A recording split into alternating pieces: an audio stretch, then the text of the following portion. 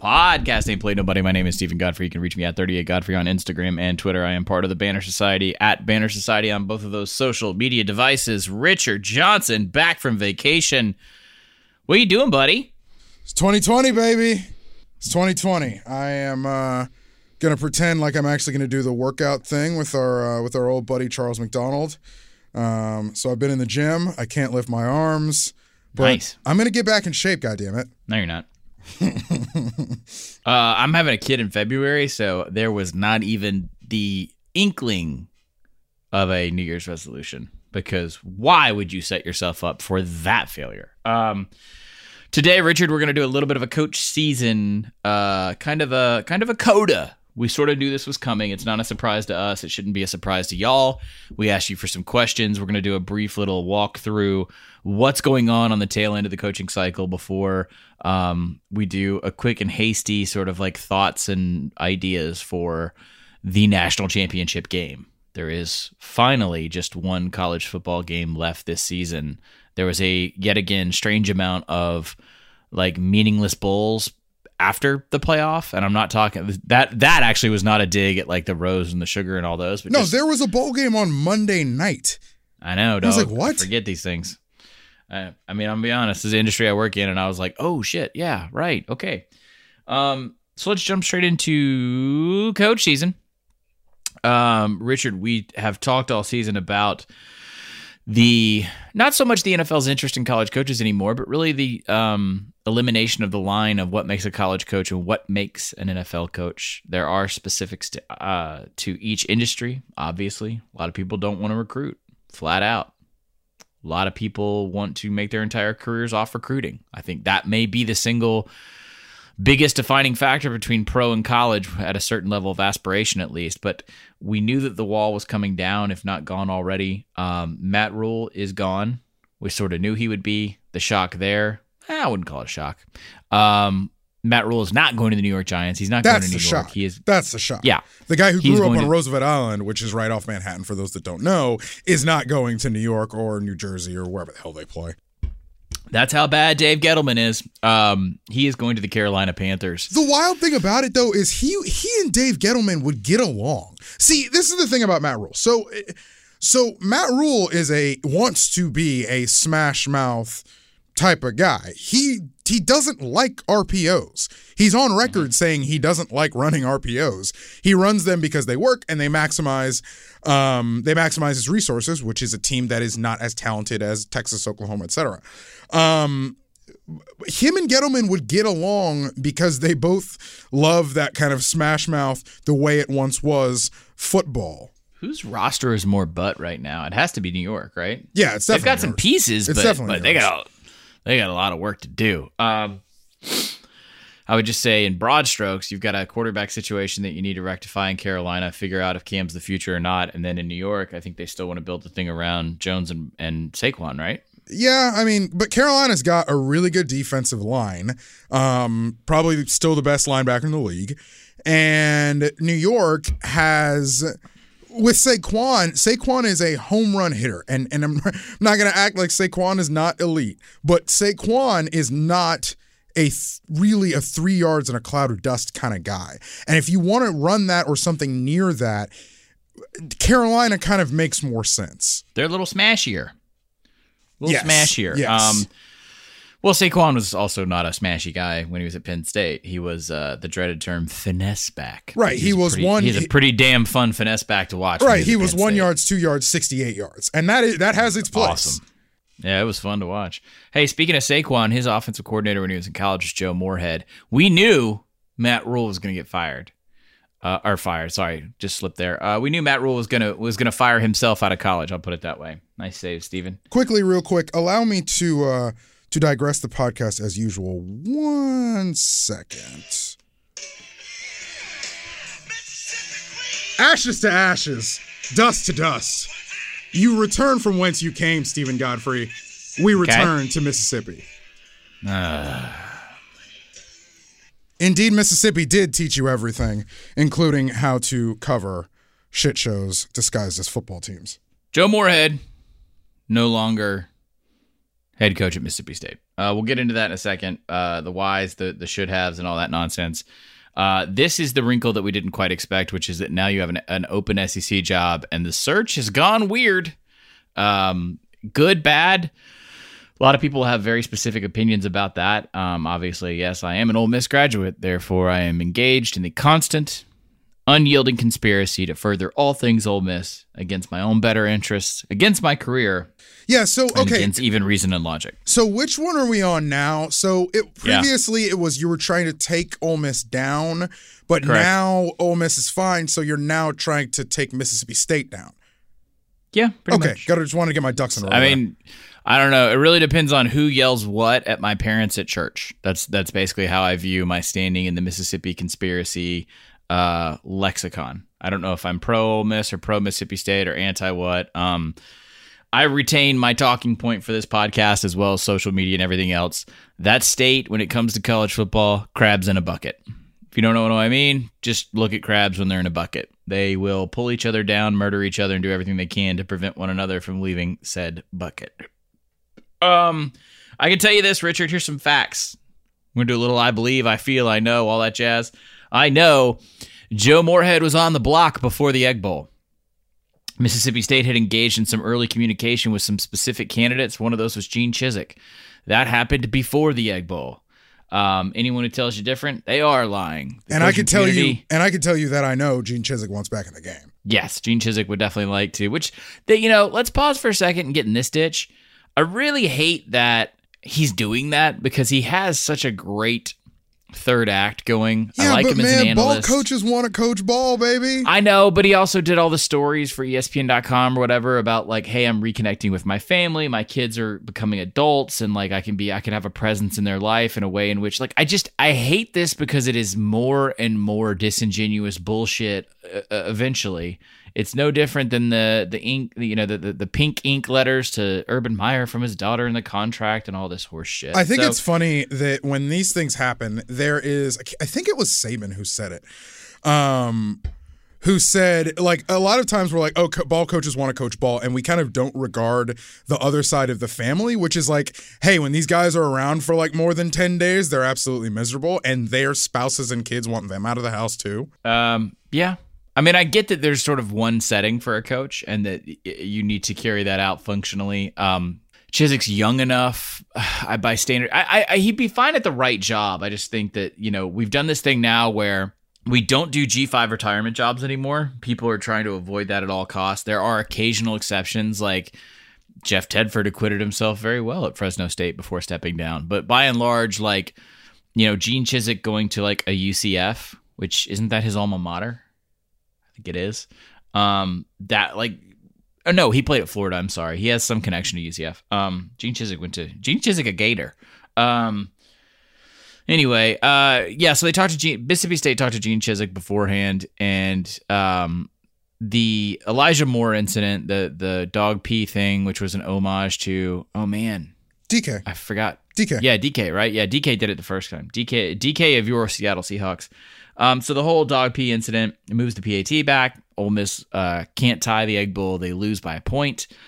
That swings momentum in the other direction. You hear Joe Moorhead saying, hey, they're going to have to drag my Yankee ass out of here, et cetera, et cetera, et cetera. They sure did. Recruiting goes reasonably well. And then another strange thing happens, which is really, I talked a little bit about this last week with Ryan Nanny. No one's had a season quite like Willie Gay, in that we can't officially say that Willie Gay was part of the tutoring scandal by the way that Mississippi State manipulated the NCAA messaging. Like a dutiful drone of the NCAA, Mississippi State and their PR arm, they selectively withheld players week to week in accordance to the agreement that they came to with the NCAA because of the tutoring scandal. What we know is that Willie Gay is the best player on the entire team for Mississippi State this year, and he missed a series of games in accordance with, logically, the tutoring scandal. On top of that, Richard, after the Egg Bowl, you think things are calm in Starkville. You think, hey, Mississippi State's making some decent inroads in recruiting. Ole Miss makes a hire in Lane Kiffin, but they don't have anything going functionally yet. Things are fine. We get those bowl practices, Richard. We know how much coaches love bowl practices. And then what happens? And then who was it that absolutely cracked the quarterback in a practice? That'd be Willie Gay. That would be Willie Gay. Okay, I wasn't sure if it was him. Willie Gay punches Garrett Schrader, the starting quarterback from Mississippi State, in the face during practice in a fight so bad he breaks his orbital bone. I was going to say, I hope he's okay, because that picture I think he Instagrammed or something, my man took one. My man took one for real. He got smushed. There are a lot of soft parts of the face, and when you hit them flat with a lot of velocity, that's what happens. Sound like a man who's broken up a few bar fights in Mississippi. Yeah, I've also been hit in the face before. So now we're back on the hot seat proverbially, except still it's just an incident. And at this point, everyone is willing to do the normal college football thing, which is throw the kid under the bus. In Willie Gay's case, Willie Gay. In fact, you saw a lot of media in Mississippi saying, hey, man, Willie Gay is just a tough dude. You should avoid that, right? Everybody's sort of protecting the crown in Starkville. I will say this. I think college football media has kind of come around to the team scuffles, whether it's pregame or during camp or kind of like, I think we're talking about the fricases in a little bit more of an enlightened way. And I think the Willie Gay thing was part of that, because 10 years ago, we're talking about Willie Gay as some thug who needs to get thrown off the team. But, right. Brothers fight. The problem is that Mississippi State loses to a brand new rebuilding project in Louisville. I mean, that was a game that they were expected to win. There were a lot of Bulldogs that came up to Nashville for the Music City Bowl. They lost that game, and all of a sudden the problems were, I'll put it this way, the temperature that was on Moorhead before the Egg Bowl, it returned to exactly that degree, which I was a little shocked by. I was a little shocked because Mississippi State clearly doesn't understand the cycle. And a lot of people are going to ask, we have a couple Ask PAPN questions we'll get into in a second about this. But before we do the Moorhead part of this, Richard, we need to explain exactly why it's really bad to fire your coach this late, okay?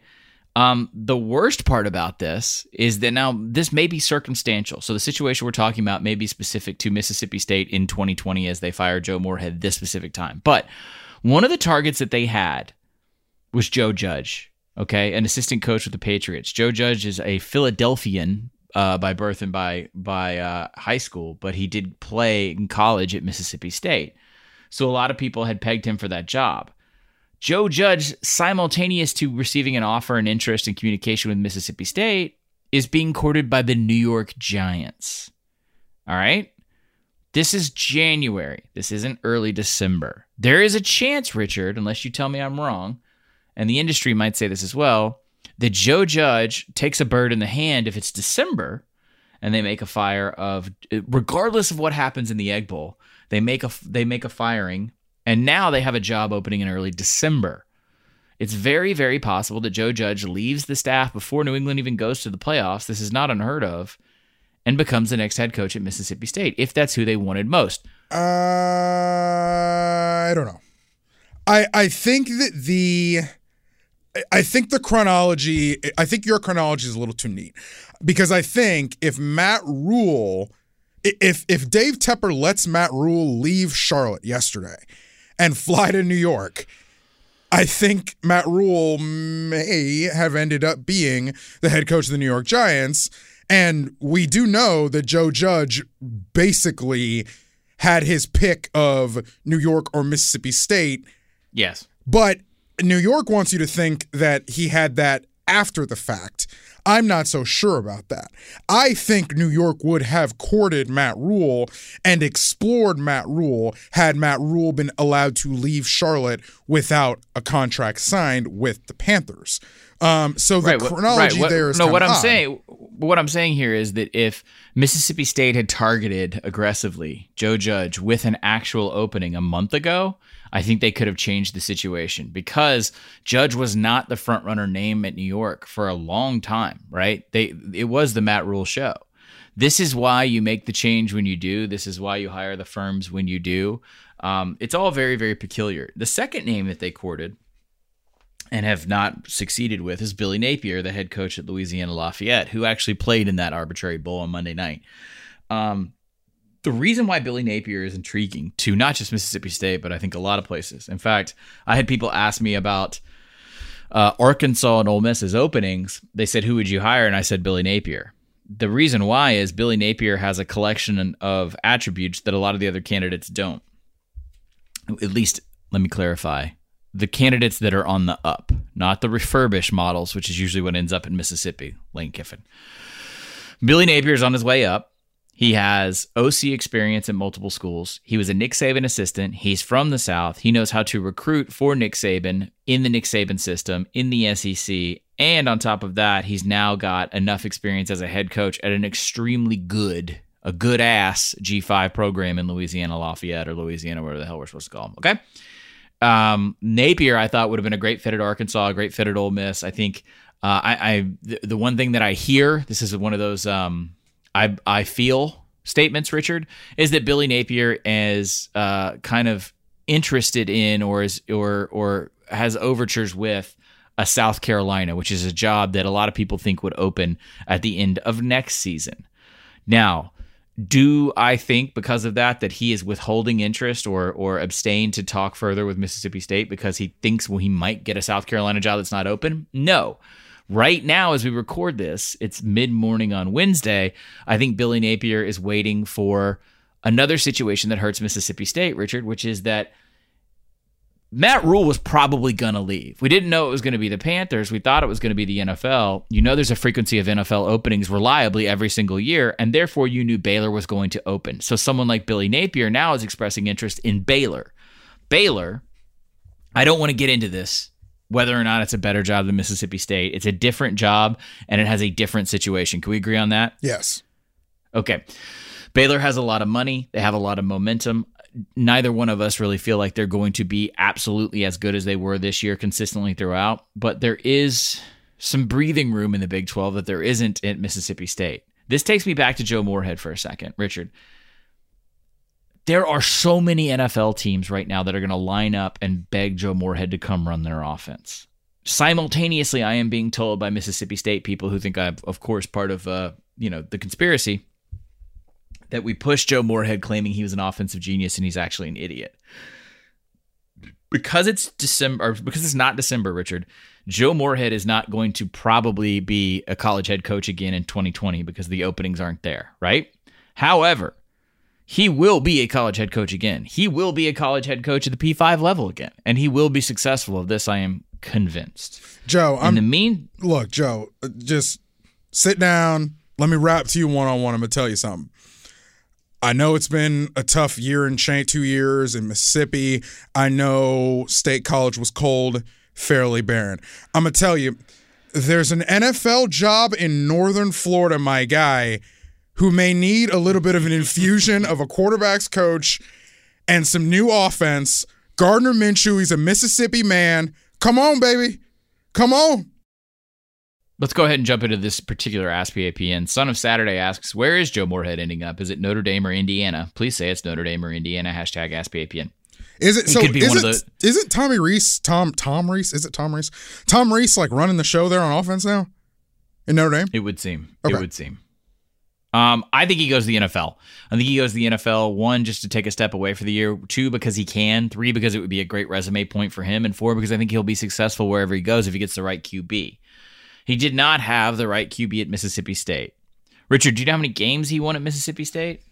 Not off the top of my head. I'm just saying, man, Gardner Minshew. Joe Moorhead went to 2 bowls in the 2 seasons that he was in Starkville. I'm gonna go 15. The idea that he was a failure in any respect, I have a tough time grappling with. Now, Ryan Nanny pointed out something to me at the office the other day. Where's the signature win? Mississippi State fans are actually proud of this bizarre premature firing because they say, look, we don't just care about Ole Miss because he beat Ole Miss twice, okay? He beat Ole Miss both years that he was at Mississippi State. He won 14 games. He went to 2 bowls. He went 8-5 in his first season and lost the. Maybe it's the losing of the bowls. I'm not entirely sure. I know this. He didn't have the right quarterback. The biggest error that he committed was that his system was far, far from what Dan Mullen was doing. And at the time that Dan Mullen left Starkville, his best quarterback suffered a debilitating leg injury in the last regular season game against Ole Miss. That's the first Dog P game in Starkville. And then this kid is a triple option quarterback out of high school who was only recruited by one other FBS school. Whether or not he was Trace McSorley is beyond the point. this kid probably was never going to fit into any kind of Joe Moorhead offense. And I know you're supposed to scheme to your personnel and not scheme to your scheme. We talked about this on the show. The bottom line is he never had a quarterback that was close enough to what he could do with. The damning statement of that, Richard, was he brought in Tommy Stevens in the offseason, which was one of his guys at Penn State under McSorley, and it didn't work out because of injury. Schrader eventually beat him out. So it was like problem at the quarterback position. I'm still stunned by the fact this guy won 14 games in Starkville and got fired. I guess 15 is 14. Yeah, I don't know. Look, you have a beat, I think, on the situation at Mississippi State better than I do. And I know this. It's funny. This question's about Indiana, but we're talking about Mississippi again. You have a beat on Mississippi, kinda. You explain Ole Miss to me in a way that I think made a lot of sense to me. Kind of explained it like I'm 5. Explain Mississippi State to me in the post-Dan Mullen era like I'm 5. They're on fumes right now. That's the problem. It's the ephemera of what was. And the scariest part for Mississippi State is Dan Mullen was not a 3 or 4 year success. Dan Mullen was there for the better part of a decade. He was there for a long time, largely in part because Dan Mullen is he's an acquired taste. Dan, of course, wanted to make it a 3 or 4 thing at Mississippi State, but he stuck around for a long time. The problem with that is Mississippi State now assumes that they should be a 10 to 11 win team or a 9-win team. Now, I tweeted out initially, Joe Moorhead's going to be a Power 5 head coach again, but Mississippi State's going to expect someone to win 9 games. And everyone said, Mississippi State fans don't expect you to win 9 games. There's no way. In fact, a friend of mine who wrote in and did Ask PAPN, Tyler Nelson, why do SEC schools hire baseball coaches to run what is basically a $100 million business? He's referring to John Cohen, the former baseball coach. It used to be football coaches. So, and then why is everyone shocked when these ADs are left looking foolish? All this said, Moorhead needed to go, and no sane State fan is expecting 9 wins a season. #AskPAPN. I think they are, Tyler. I think that's the problem, because when you look at his win totals, I think it's the absence of a signature win, which is a thing that plagued Butch Jones at Tennessee as well. Butch Jones had one losing season at Tennessee and had back-to-back 9-win seasons. They fired him. Joe Moorhead was in a similar situation because he didn't have that signature win. If Mississippi State kind of folds their arms and says, well, and by the way, he beat 2 probation-addled Ole Miss teams. It doesn't matter in that state. If you win that game, decisions are made on that game. That's why he wasn't fired in December, which is now hurting Mississippi State. You know, Mississippi State wants to make a joke like, hey, just because of the dog pee thing, we got Matt Luke fired. Like, look what Ole Miss does in reaction to losing to us. I would then counter and say, that's absolutely true. Ole Miss is as short-sighted and dumb as they come. The problem is you're just the same because you held on to a coach you didn't want for a month and then changed your mind and fired him, and now you're kind of screwed in the market. If they don't expect 9 wins, then why was there frustration after an 8-5 season and a 6-6 season this year? You clearly expect more. That's the problem. Now, one thing I get, and this is going to transition into the other question about this. I know. I know that Jeff Monken is no longer a candidate for Mississippi State. He did interview in Atlanta.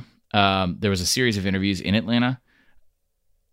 Jeff Monken was not, by the way, if you don't know, Jeff Monken's the head coach of Army. Jeff Monken was not going to bring, part and parcel, the triple option to Starkville, Mississippi, Richard. We're going to have to explain option concepts for a second in super, super basic terms. What I'm saying is this. I talked to some people around Monken, talked to some people in the industry. What we haven't seen yet, Richard, which I feel like is not the greatest logical leap in the world, but people just remain piss scared of. This is the exact same situation as Ken Niumatalolo and Arizona a couple years ago and what happened with Khalil Tate. Oh, my God. Everyone I remember that. Freaks out when you mention a triple option coach. Now, no one remembers that this is the team that took Oklahoma to overtime and Michigan to overtime. Or I think they actually just lost to Michigan in the 4th. I can't remember. But bottom line was they were leading Michigan in the Big House. They took Oklahoma to overtime in Norman. He knows how to run a program. He knows how to recruit, et cetera, et cetera, et cetera. He was not going to make Mississippi State run the academy option. Richard, they run that because they have to, right? Yeah. I mean, if you zone block it and read the end man on the line of scrimmage out of the shotgun, it looks a whole heck of a lot like insert any other modern offense from RG3 all the way to, I don't know, whoever you want to pick now. The option is the option. Jacob Manley writes in, #AskPAPN, if Mississippi State were to hire one of the academy coaches, how much would the offenses need? How much the offenses they run need to change, and what exactly would that entail?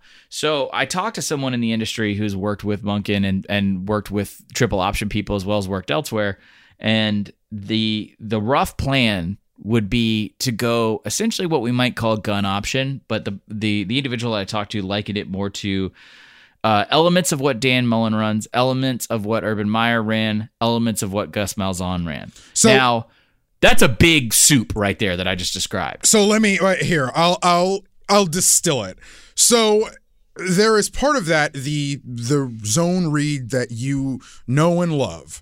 The out of the shotgun, read the end man line of scrimmage, running back goes one way, quarterback goes the other way, based on what that defensive end does. When we get into Gus Malzahn, Urban Meyer, Dan Mullen stuff specifically, a little bit of what we're talking about there is inverted veer. Veer is an old school option concept from way back in the day. Actually, it's like late 70s, but it's not that old. But inverted veer is a term coined by our friend Chris Brown at Smart Football. Inverted veer is basically where the quarterback becomes the dive man on the option. So the quarterback will either obviously give it to the running back or pull it and run up the middle of the line instead of like the outside, if you're thinking about like a Marcus Mariota kind of scooting off the edge. You can block it like power. You can do some kind of cool things in front of that, in front of the read, but the inverted veer is kind of what Urban Meyer, TCU in the late 2000s was doing, what Gus was doing with Cam. That's that sort of stuff. If you really want to get into it, Urban Meyer was doing some triple option stuff where Aaron Hernandez was like the pitch man with Tebow at Florida. There's some of those elements as well.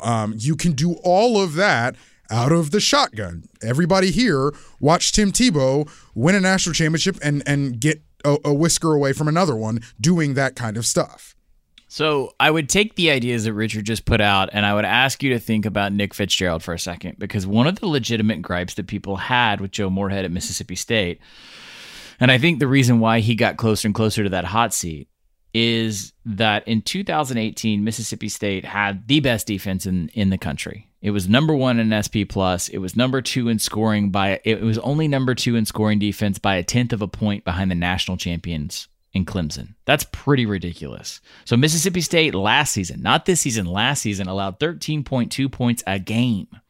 Okay? You're a full point away from the third team, which was Fresno State. Clemson had 13.1. It's pretty amazing. They also had 2 more games to change that average, although theoretically those are against better teams. They also were, and I know it's arbitrary. I know it doesn't matter. I can feel the ghost of Bill Connolly coming after me, but even in total defense, they were number one. They only allowed 263 on average a game. How dare you invoke total defense? The problem is that they didn't have an offense to complement that, and they ended up losing more games than they thought they should. So I posit this to you, those of you who are so disgusted by the idea of someone like Monken or Niumatalolo or any of these triple option coaches taking over another P5 program. If you're Nick Fitzgerald, you're going to be more successful in this offense because it is, first off, you ran the triple in high school. Second, it's way closer to what made you successful under Dan Mullen. And third, if nothing else, Richard, it's going to let your defense stay even fresher, and it's going to keep the ball even longer. When a service academy coach or a flex bone coach takes over a team in 2020, any team really, he is more than likely taking over a team that has an offense of players that has run some sort of option element in their career. This is fundamentally different than what it was in 1995 or 2005, when you're kind of taking over a team where that offense in high school may have been just more conventional. Like, you're taking over a team where at some point in time in these guys' careers, they probably ran some zone read stuff. They know a little bit of what you're trying to bring. I have to get off this soapbox because I could go for hours. If you ask me right now as we record, who do I think will be the next head coach at Mississippi State? It has been volatile. It is volatile and strange in terms of the process. I think Mississippi State is understanding that when you stand naked out in the market in January and you even go up against an NFL team to try and lure an alumnus back, you don't look good for doing this. I don't think they should have fired Joe Moorhead. However, I understand why they did because I understand the SEC as much as anyone can. There are good coaches out there. I think they're going to try. I've been informed by multiple people, and I will get blown up for this, Richard. I'm going to say it anyway because I know it's true. They are going to try and match the non-football marketability, branding, and recruiting initiative of Lane Kiffin. It has changed the way that Mississippi State thinks. I know this for a fact. That's life in Mississippi because they are two crabs in a bucket. You can make fun of one and almost always make fun of the other for the exact same reason. Maybe at a different time, maybe for the inverse, but it always happens. If it is Steve Sarkisian,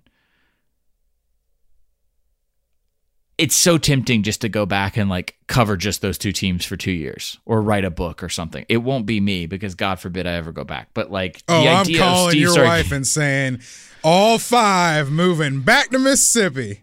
Yeah, well, so I don't know how much longer she'd be my wife.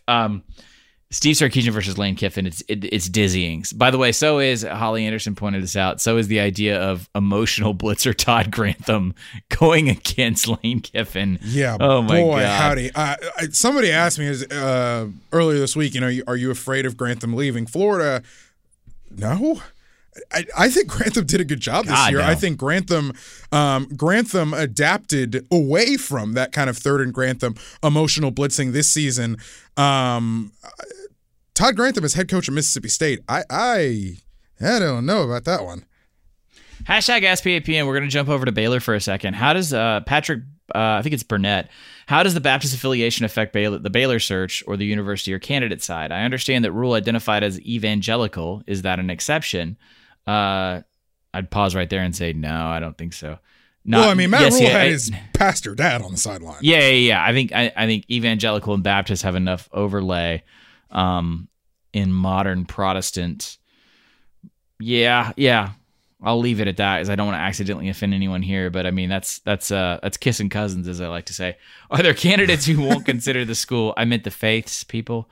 Are there candidates who won't consider the school for that, even before the legacy issues? Well, I do think the legacy issues have probably been bottled up in the eyes of most coaches, because coaches always think they can fix the problem, or they don't care about the problem in the first place. Who knows how much of which column A or column B that is, but I don't think that the legacy issues affect the coaches' decisions. I do think it still affects Baylor. I think it affects the media. I think it affects how we look at, talk about, and think about Baylor. But for purposes of this exercise, no. Yeah, because it's dog years for them.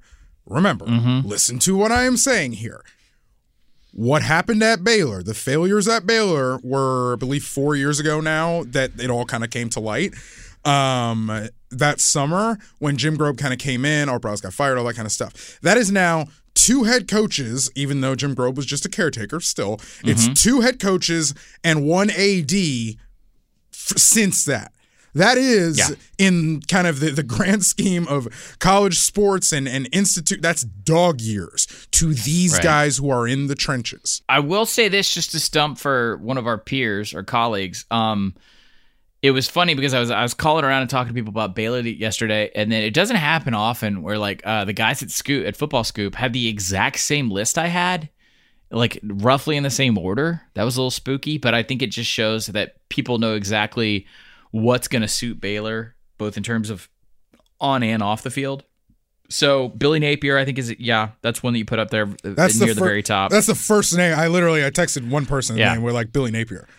The second one, actually, I believe, let's do this. Let's say a 2A and a 2B at Baylor, okay? 2A is Blake Anderson, the head coach at Arkansas State.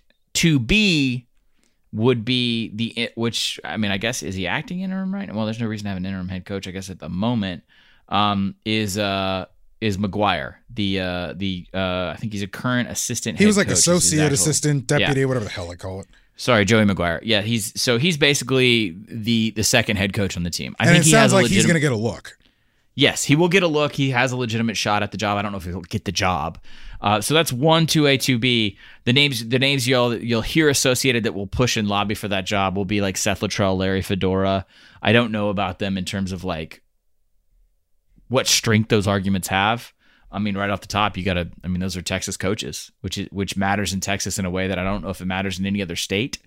Hugh Freeze, no, stop it. I enjoy the jokes. Enjoy the jokes. That's fine. Like play it out, make fan fiction, have fun on Twitter. But yeah, that's it. So I also do think Mississippi State should take one more pass at Billy Napier, because that no was a little quick. The reported no from Billy Napier on Mississippi State was a little quick. Last thing I'll point out, one thing that Baylor will likely comply with or likely have to look at internally, they won't tell us because they're a private university. I mean, here's the thing. All of the, quote, troubles or whatever bullshit title we're going to put on covering up a bunch of sexual assaults, the mechanism by which that cover-up occurred and then the way that those victims were threatened, none of that's really changed. Baylor can tell you it's changed, but they can't show you it's changed. Remember, they won't show us. Remember, that was an oral report. Remember, right. Oral. Nobody's seen it on paper. Reported when we on paper, when we in the media say we don't think it's changed and Baylor says yes it has, our move is to say prove it, because that's how it works, and they can't. They're going to tell you that it has and that people are gone, but there's absolutely no reason to believe that it has because of the volume and the severity of the crime until it is proven beyond the shadow of a doubt it has not been. Now, the reason I bring that back up is I don't think they would fuck with a coach that has Title IX issues, okay? Hugh Freeze doesn't technically have Title IX issues. He just has fucking issues. How's that? Yeah, that's about it. We good? All right. Let's move on. By the way, I don't really have an I feel on the next head coach a bit. I really don't, because I think it's early, and I do think they'll talk to other people in that cycle for whatever that's worth. Okay, 2 palate cleansers real fast. Let's do an industry one. Send aliens to me, one of my favorite usernames of the AskPAPN bunch. With CBS losing the SEC in 2023, do you see the Pac-12 sliding into their DMs? Or do you think CBS will drop college football? I don't know for sure that CBS would jump and work with the Pac-12. I think they should. I think they would see a significant ratings decline over time, obviously. Or immediately. They'd have to build it back over time. Sorry. I don't think they'll drop college football. The reason being, Richard, is that they own and operate the CBS Sports Network that is pretty much built with the spine of college sports inventory. So I do think that they would need something to put on the flagship network to complement that, as well as all the studio productions. So that's the super unsexy but practical answer. Yeah, I think that CBS may pivot away from college football. And if they do, I think the pivot is already in line because of what they did with UEFA Champions League rights. CBS just earned the Champions League rights to put on their OTT platform, CBS All Access, and they say that they are going to put some of it on CBS Sports Network, and I believe CBS. That makes me think that maybe CBS is open to soccer. Can you very quickly do the great radio thing and look up when the Premier League rights run out for NBC? Perhaps CBS ends up making a bid for those, and now you've got something to put on Saturdays. I know that will be a lot harder for CBS to do with the Premier League specifically because NBC is now in bed with Sky. Say again. No, I'm sorry. Sky is a very big deal in England and with the Premier League, so it will be very hard to divorce the Premier League from NBC. But I'm fan fictioning here. So right now NBC is good through 22. I would expect them to continue and add either another extension on or redo the deal. Here's why. I think it's great, by the way, they're diversifying the content on CBS Sports Network just because, I mean, it's good for any network that does that. Genuinely, if you get homogenous in your content, it's going to be dangerous for you at some point. But think of it less as different sports to plug in and think of it as, okay, I'll give you a great example, Richard. Do you know why there was a college football game on Monday night that no one knew about? Because there was no Monday Night Football and there was no national championship game because the Superdome could not accommodate it. So the deal there is like you've got to fill the slot. And CBS, as a national network, is almost certainly not going to stand down on Saturday afternoon at 3:30 p.m. Eastern, 2:30 God's time, and just say, well, Fox has college football on, or the Major League Baseball playoffs. NBC has a deal with Notre Dame. ABC, ESPN is covered, blanketed. We're just gonna we're good, guys. We're solid. That's not gonna happen. So they will stay involved in the sport. Would be my confident prediction. And they still got plenty of college basketball. They're there in college sports. I don't think they want to abandon college sports either, really. Yeah.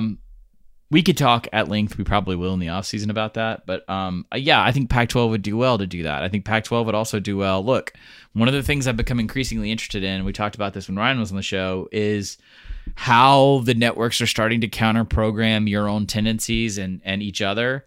Like Big Noon Saturday, or as the Fullcast would say, Big Nude, did very well. They took a dead time and an ignored time and made it something really cool. I think that if CBS had a clear slate and the Pac-12 wanted to get weird, they could create something unique and fun. But for whatever reason, CBS never wanted to put those SEC games at they want to air daggum 48 hours on Saturday nights instead of SEC football every week.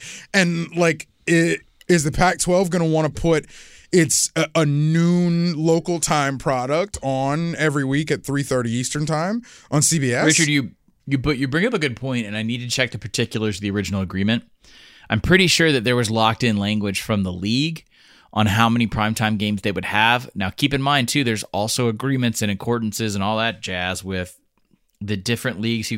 Every league holds, am I saying this? Yes, except maybe the ACC. Every league holds deals. Nope, the SEC too. ACC and SEC are all solidly, no, that's not true either. Sorry, this is making great radio. Most leagues, Richard, is what I'm trying to say, hold agreements with more than one broadcast entity. CBS has this contract with the SEC that's expiring. All of the other SEC inventory is done through ESPN and ABC. I'm pretty sure now the ACC is the same way, unless you count the regional sports net deals, okay? Which they don't have anymore because of the ACC network. The Big 12 and the Big 10, and even the Pac-12, that all gets cut up and divvied and talked about and negotiated with between Fox, ESPN, CBS, ABC, all that jazz. So, to the original point, I think there is language in the existing deal about how many times they can go prime time because of the SEC's agreements with other carriage providers, specifically ABC/ESPN. So that's why, I think. And we'll double check in the offseason because the bigger question SEC fans have, Richard, is does ABC just take the 2:30 spot? I think ABC. Does the league just shift more to prime time? Like all the SEC games are in prime time? No, I think ABC and ESPN is psyched because now they can play games with the schedule and move stuff all over the place. I don't think there's any telling what ESPN is going to do with college football and how ESPN is going to warp and change college football from 2023 onwards. I mean, when they put the final Infinity Stone on the glove in 2023 and they get the SEC's exclusive rights, they are going to I don't think we have any idea what they are going to do with the television landscape of this sport. Produce disingenuous content about it? Oh, I'm sorry. Did I say that out loud? Anyway, let's move on. We have just a few minutes left. We have a couple major topics. So I want to skip right to the meat of this, Richard. There was a tweet while you were working on other projects by Robert Klimko. I'm just going to read it out. This is from January 7th, so that would have been Tuesday of this week. Richard, explain to everybody who Eric Bieniemy is real fast. Eric Bieniemy is the offensive coordinator for the Kansas City Chiefs. You all know how the Kansas City Chiefs play offense. And he was the Rooney Rule box checkoff with the Panthers. And I think the Giants, if I recall correctly. I think Marvin Lewis was the Rooney Rule checkoff with the Dallas Cowboys, if I recall correctly. Robert Klimko tweets, after Eric Bieniemy snub, Joe Judge hire, coaching agent I spoke with projects a small exodus of black assistants from NFL to college ranks. Quote, they're starting to feel like there's no future for them in the NFL. And so I like Klimko's work a lot, and I don't doubt that this happened. I know it happened. I believe in Robert Klimko's reporting. I think you know where I'm going with this. My first reaction is, y'all are going where to get more opportunities? Well, the one trump card I think these guys may hope they have is that they can say I coached in the NFL. I think that's the one thing that I think gives them perhaps gives them an intellectual leg up dropping down, so to speak, or sideways to college. I think that's kind of that would be the hope there if I was one of those guys. Okay, well, the last thing I wanted to ask you about before we get to our national title stuff, if I had to pick two existing assistant coaches at the FBS-ish, Power 5-ish level that I thought would be African-American head coaches in the next decade, two of those names, maybe the first two, I don't know, that I would think of would be Alex Atkins, formerly the offensive coordinator at Charlotte, and Chris Marr, former Vanderbilt linebacker, longtime Vanderbilt assistant, spent this past year at Mississippi State. They both got hired by Florida State. Yeah. I know Chris I believe Chris was 30 under, was it 40 under 40 or 30 under 30 at AFC? I have no idea. Anyway, Chris was a 40 under 40 candidate. They're both sharp guys. They're both talented guys. Atkins was with Willie Fritz as the run game coordinator there for a while. You guys have heard me talk about him a little bit. He was with Charlotte with Will Healy for a year as offensive coordinator there. Those are two guys that are very sharp. Everybody here has heard me talk about Brennan Marion and how talented of a young guy I think he is. Obviously, he is for now still at the FCS level and will need to move through the ranks. But Atkins and Marv are a lot closer right now, being at Florida State than some other guys. I find it very interesting because damn if those aren't really, really good hires by Mike Norvell at Florida State. Going to be very interested to watch that offseason progress. And when Bud gets back, we'll talk more about Florida State. I did find it a little odd, not odd in a bad way, just interesting. Plus, I wanted to make the Gator grad talk about it. Well, I think Alex will be able to show a proof of concept, which is, as offensive line coach at Florida State, if everything goes swimmingly, he will have rebuilt a unit of the team that has made that team fundamentally broken in the last 3 seasons. Like, that's been the biggest issue. 2 years ago, Willie's first year, they were not running out an ACC caliber offensive line. I mean, Bud will tell you that.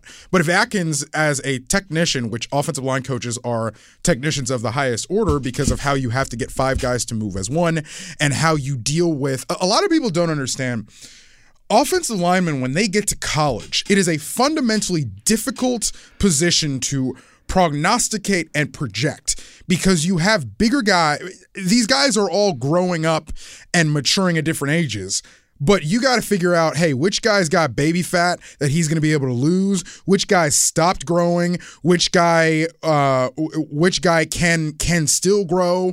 You've got a guy that may come in at age 18 at 260 pounds and now he's 330 pounds and he's got a ton of muscle and he grows 3 inches during his redshirt year. There's a lot of things that make coaching offensive line in college really, really difficult. Mix in some of the guys from maybe Texas who are in air raid systems who are not coached up on the finer points of the position as they otherwise may have been if they were blocking different styles 10, 15 years ago. So I think Alex has an interesting challenge here just intellectually in getting Florida State in the right place. I know Alex knows how big of a challenge this is. I texted with him briefly after he got the job. So, yeah, we talk about names to look for, and I'm excited to see what Alex can do with this team and with this staff.